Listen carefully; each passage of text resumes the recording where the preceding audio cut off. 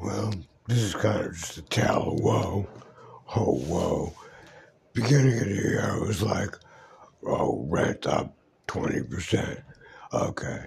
Then case management, no more stimulus check. No, they used to buy me paper towels and stuff, you know.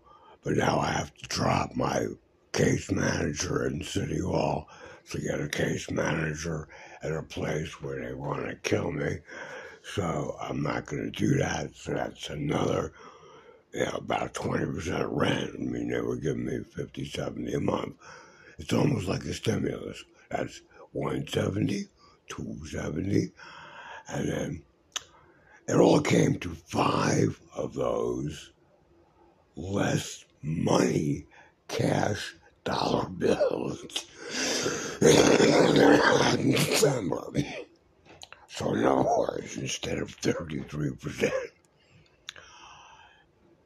increase in Social Security, because of my position in life,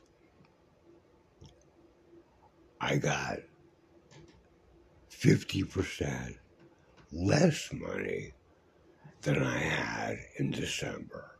Cash. Forget inflation, everything else.